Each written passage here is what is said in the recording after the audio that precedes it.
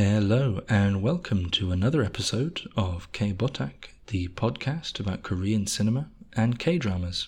I'm John, and on this episode we'll be looking at 8 reasons to watch Pachinko.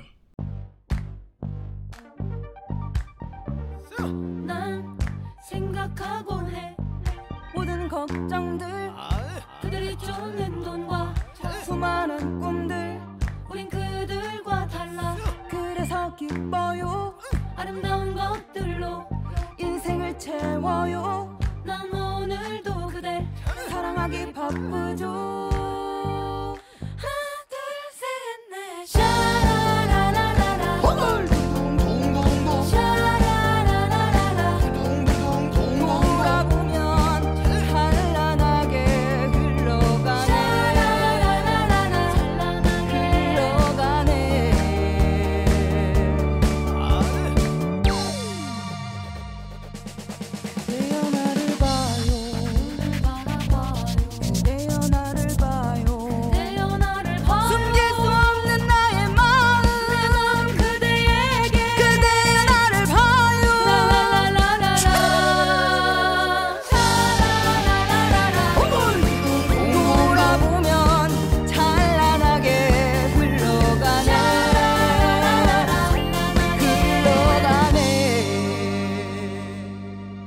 Pachinko is a 2022 Apple TV Plus original K-drama across 8 episodes.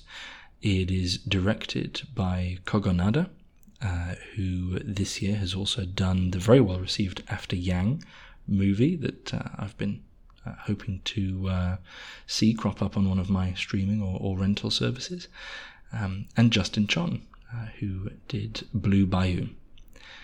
It's adapted from a novel by Min Jin Lee, which is a historical generational epic.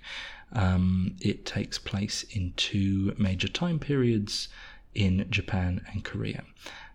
It is in Korean, Japanese and English, and it is also a tribute to the grit and courage of Korean women across the decades, and pays tribute to a lot of elderly Korean women who still live in Japan, speaking Japanese with Japanese names, having made lives there after they were brought to the country decades ago. It shows the lives of Korean families during occupation and upon becoming what were called the Zainichi Koreans, or Zainichi Kankokujin, living in Japan.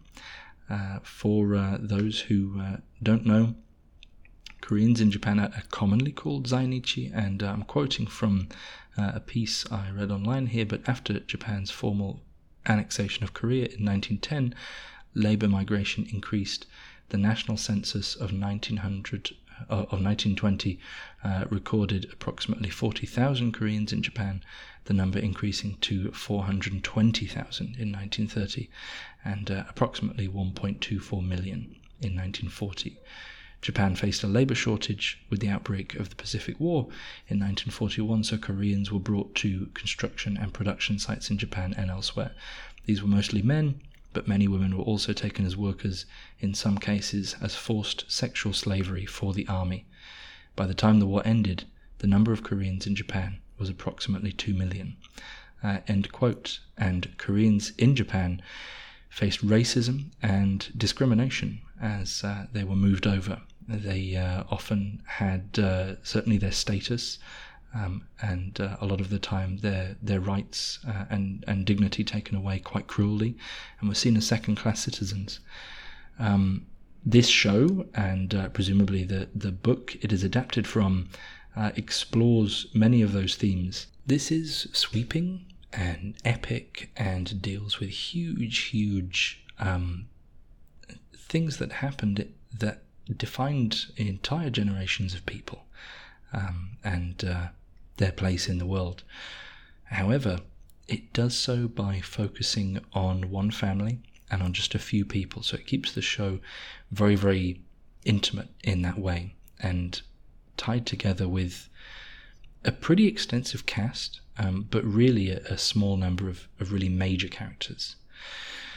So who have you got in this? You have the central character is Kim Sunja, whose Japanese name is Bando Nobuko, and is played by Yoon Yoo-jung, the Oscar-winning granny from Minari, and kind of the main protagonist. And you're seeing her, as an old lady who has been through all of this stuff, seeing how her own family is kind of adapting and has changed because of the upbringing and the history that they've had. She is a Korean woman. She's from Yeongdo-gu in Busan, and it says that she's fighting for a better life, basically, in this Korea that's dominated by the Japanese and later in Japan. She's played as a teenager by Kim Min-ha, absolutely fantastic young actress who I haven't seen in much before, and as a child by somebody who's just listed as Yuna. You've also got Soji Arai as Baek Masasu, or Bando Masasu. He owns the Pachinko parlors, the titular Pachinko parlors, and he's Sunja's second son. And you've got Jinha from the show Devs, which I've not seen, but this guy is amazingly good, and I thought he was going to be more the lead of the show, but Sunja, quickly comes forward as the main protagonist.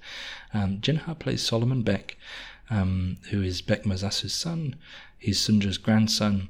He is an English-speaking, very kind of well-heeled young lad who has been growing up in America. He went to Yale. He socializes with lots of Westerners, and he speaks fluently in English, Japanese, and Korean. He kind of, in one character, knits together all of the different sides of the show and of the past and present. Really, really good, this guy. And you have, I think, one of the people that fans would be very excited to see, Lee Min-ho, famously from Boys Over Flowers, from the excellent City Hunter kind of revenge drama from years ago that I really loved, and more recently The King Eternal Monarch as Ko Han-soo. This is one of the Zainichi Koreans. He lives in Osaka, and he's kind of a fish broker, basically. He regularly comes to Busan in the earlier of the time periods, and he's Noah's father. Kaho Minami is Etsuko, which is Masasu's girlfriend and the mother of a young girl called Hannah. You've also got the excellent Steve Sang-hyun No as Isaac Baek, who is a Protestant minister from Pyongyang, and he is Yoseb's younger brother. There's a lot of family tree stuff going on here.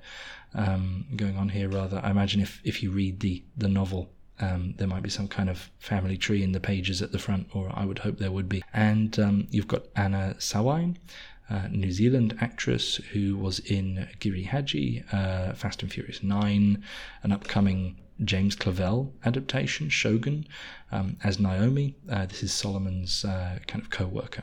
And she's also a very kind of well-heeled, westernized, internationally kind of minded young business person in Japan. This show has been a hit. It has an approval rating 98% on Rotten Tomatoes. Whatever that means, that's based on 57 critic reviews with an average rating of 9.2 out of 10. And a lot of people love this. Compared to the other Apple TV Plus Korean original, Dr. Brain, which I also really enjoyed, this feels like it has come through with much more of a wave. People have really connected with it. Whether that's because of the subject matter and the innate fascination of that historical time, whether it's because it just looks so incredible, or just pure word of mouth. I don't know, but it really is just wonderful, and you should watch it. However, if for some reason you've been seeing all of these beautiful screenshots and this wonderful cast, Lee Min-ho in his amazing suits, and all the reception to this, and you just haven't got around to it, maybe you used up your Apple TV Plus free trial and you're going to have to pay $7, I thought I'd just put together 8 reasons why this is worth seeing.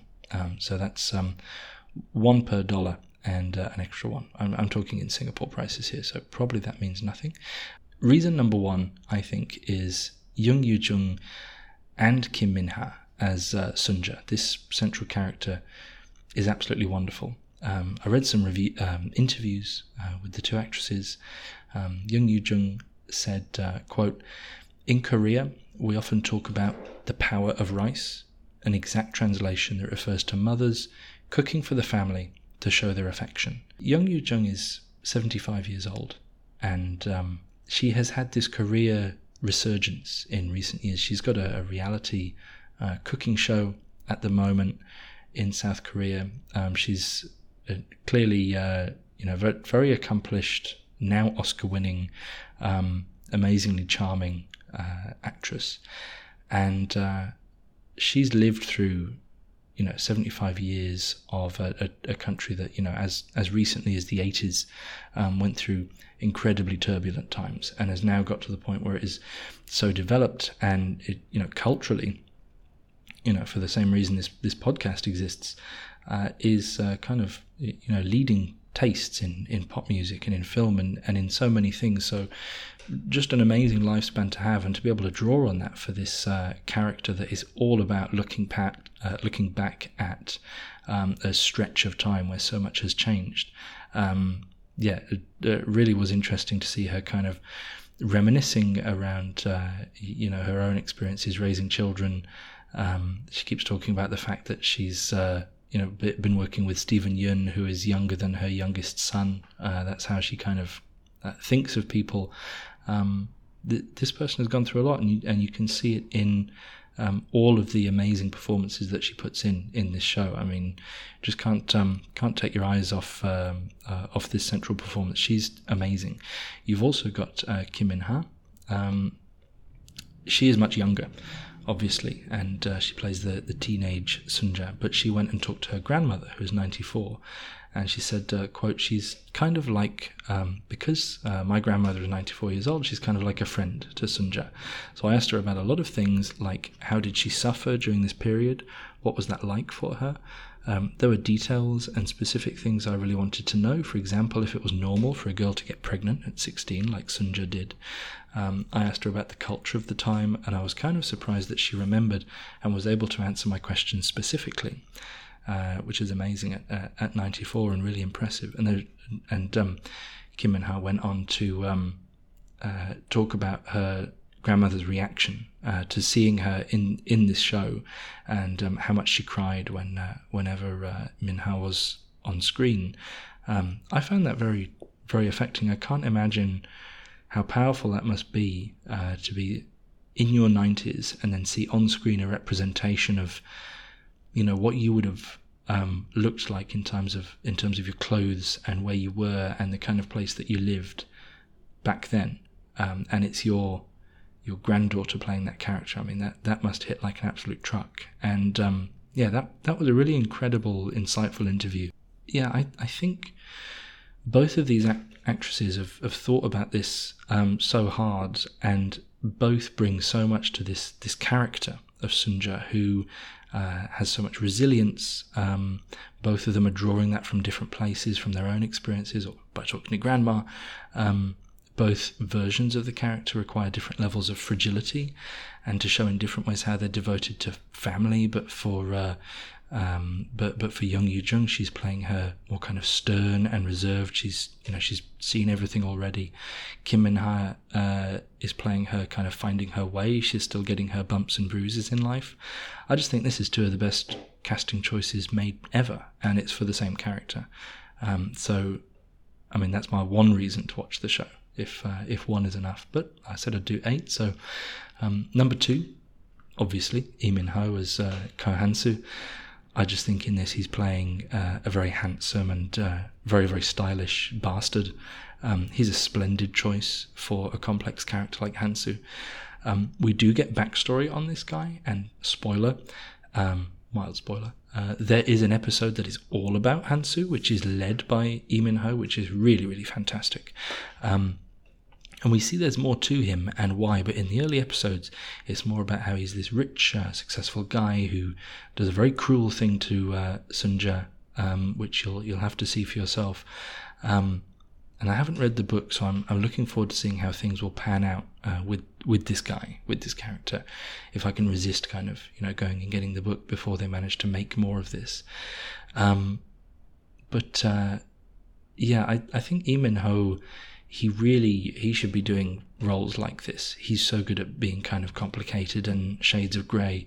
I think with Lee Jung-jae, now moving into another era of his own career, I think the sort of some of the anti-heroes and dapper baddies that he's been playing, Lee Min-ho could be taking on those roles as well. He's really good in this, and I think just putting in stronger performances than ever.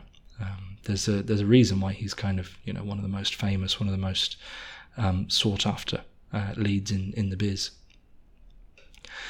Reason number 3, it is stunning. I think the cinematography is absolutely lush, second to second. You can take any single frame out of this and put it on Twitter, and I'm sure everybody would be retweeting it and looking at it and talking about it. I mean, it's just absolutely gorgeous. The different time periods and color palettes that they use, whether you're in an expensive Japanese law firm's office, or whether you are in the the fields of occupied Chosun, or the Koreatown in Japan, which they ultimately go to, all looks amazing and just transports you there. Connecting to my reason number 4, which is that this show is just absolutely fascinating. The lives and generations of people, the different priorities they had in their lives and how they live. Sunja, when she's a teenager, she's just trying to get by and do right by her mum, doing the laundry, and eventually ends up going to Japan as a very young person, and there she really is just trying to survive, and she rises to it. But you see from the Jung Yoo-jung performance, what that has cost her in her life to take all of this on and fight through it, but also how strong she's become. So without getting back onto, just the kind of the central character, I think just a lot of the sadness in this, seeing what becomes of many Koreans, even who have high status, going to Japan and instantly becoming, less than, and how they cling to a bit of their previous repute or turn to alcoholism, how they kind of fight or even try to con each other. Like this is, real stuff that they're presenting on screen, and it's sad, and it's not the most kind of upbeat portrayal of what can happen, but everyone's just trying to survive in a world where there's people who are just happy to throw them in prison or beat them up. So, for example, Sunja is trying to pawn, I think, is a watch, and the pawnbroker is a Korean, but he's trying to underprice it and basically screw her over so he can maximize his own profit. And they're having to live in this very dog-eat-dog world because of the situation that they're in, and of course that does happen.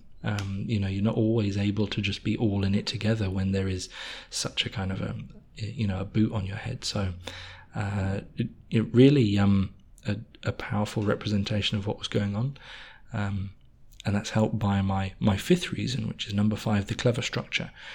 So you've got different timelines here, and unlike the book, I had a little look at the synopsis of that, but as I understand it, I think that's going sequentially, whereas this is jumping from one time period to another. A lot of films do this and have like flashbacks and establishing scenes and stuff like that, but with this it's always clear, thanks to the visuals, which are really, really expensive and really, really distinct. It clearly shows you where and when you are, which is more difficult than you would think. A lot of shows and a lot of films get that wrong when they're kind of jumping you around from place to place, but obviously helped by the different cast members, as well as kind of the palette and tone of visuals that they're using, you always know where you are. And I think it's, in terms of like editing, it should win awards, on top of everything else it should win awards for, because it's so easy to follow, despite the fact it's quite complicated on the face of it. So that's very, very good. Number 6, it's well paced, crammed with lots of personal stories that pop up, but they're all meaningful. There's no dead wood here. So even though you do get to see these little pockets of people's lives that are going on, like Sunja's childhood friends, her mother, her friends in Japan, her relationships at different times of her life, and how they reflect, what's been happening to the Koreans in Japan, you're never kind of getting to one storyline and thinking, okay, let's just get through this, get through to the bit I was, looking forward to. Which you do sometimes with shows that have so many kind of plates spinning in terms of narrative. With this, not at all. Everything they've put on screen is valuable, looks amazing, and is full of very, very good writing and characterization, as well as these powerful themes that I've been talking around. Number 7, it's totally heartbreaking. It's as you might imagine, considering the content it's dealing with, really unflinching in how it shows the tragedies, both the intimate ones and the grander scale of what's affecting Korean people in that time. There's a really bittersweet scene with an opera singer on a boat that is once really triumphant and totally devastating. And on top of all that, just amazingly well shot and conceived and put together. Real contenders for some of the most powerful stuff put on screen in this show. It's amazing. And number 8, there's more coming. So according to Esquire, the showrunner, Soo Hugh, said that the plan is for the series to run for 4 seasons, but so far they have actually confirmed season 2. He says that it will continue to be about the story of Sunja, continued from season 1. It'll be even heavier, but still there will be joy. So, as I mentioned, you can watch this on Apple TV+. Get on it if you haven't, because there's going to be more of it coming, and I think this is one of the best things on TV I've seen this year, if not the best. The music is also absolutely fantastic. They use an old piece of music, but then they redo it in a kind of pansori pop style at the end, and that version I like even more. So great music, amazing atmosphere throughout, and I can't think of any reason not to watch this. It's just absolutely fantastic. Meanwhile, there are lots of other episodes of K-Botak you can check out. Currently just trying to cover all the amazing stuff I've been seeing that's coming out of Korean film and telly this year. Stuff like Monstrous, which is a really cool horror thriller series. Juvenile Justice, cool courtroom drama, really characterful. Emergency Declaration, and a very ordinary airplane thriller that just happens to have all the amazing actors of South Korea kind of stuffed into it, which makes it a must-watch. Decision to Leave, the incredible recent Park Chan-wook film. So episodes and all of that already available or coming soon. And you can also follow the show on @KBotakPod, which is @KBOTAKPOD on Twitter and Instagram. Retweets and shares are much appreciated. And best of all, if you like this show, please subscribe and leave a review. Thanks for listening. Cheers.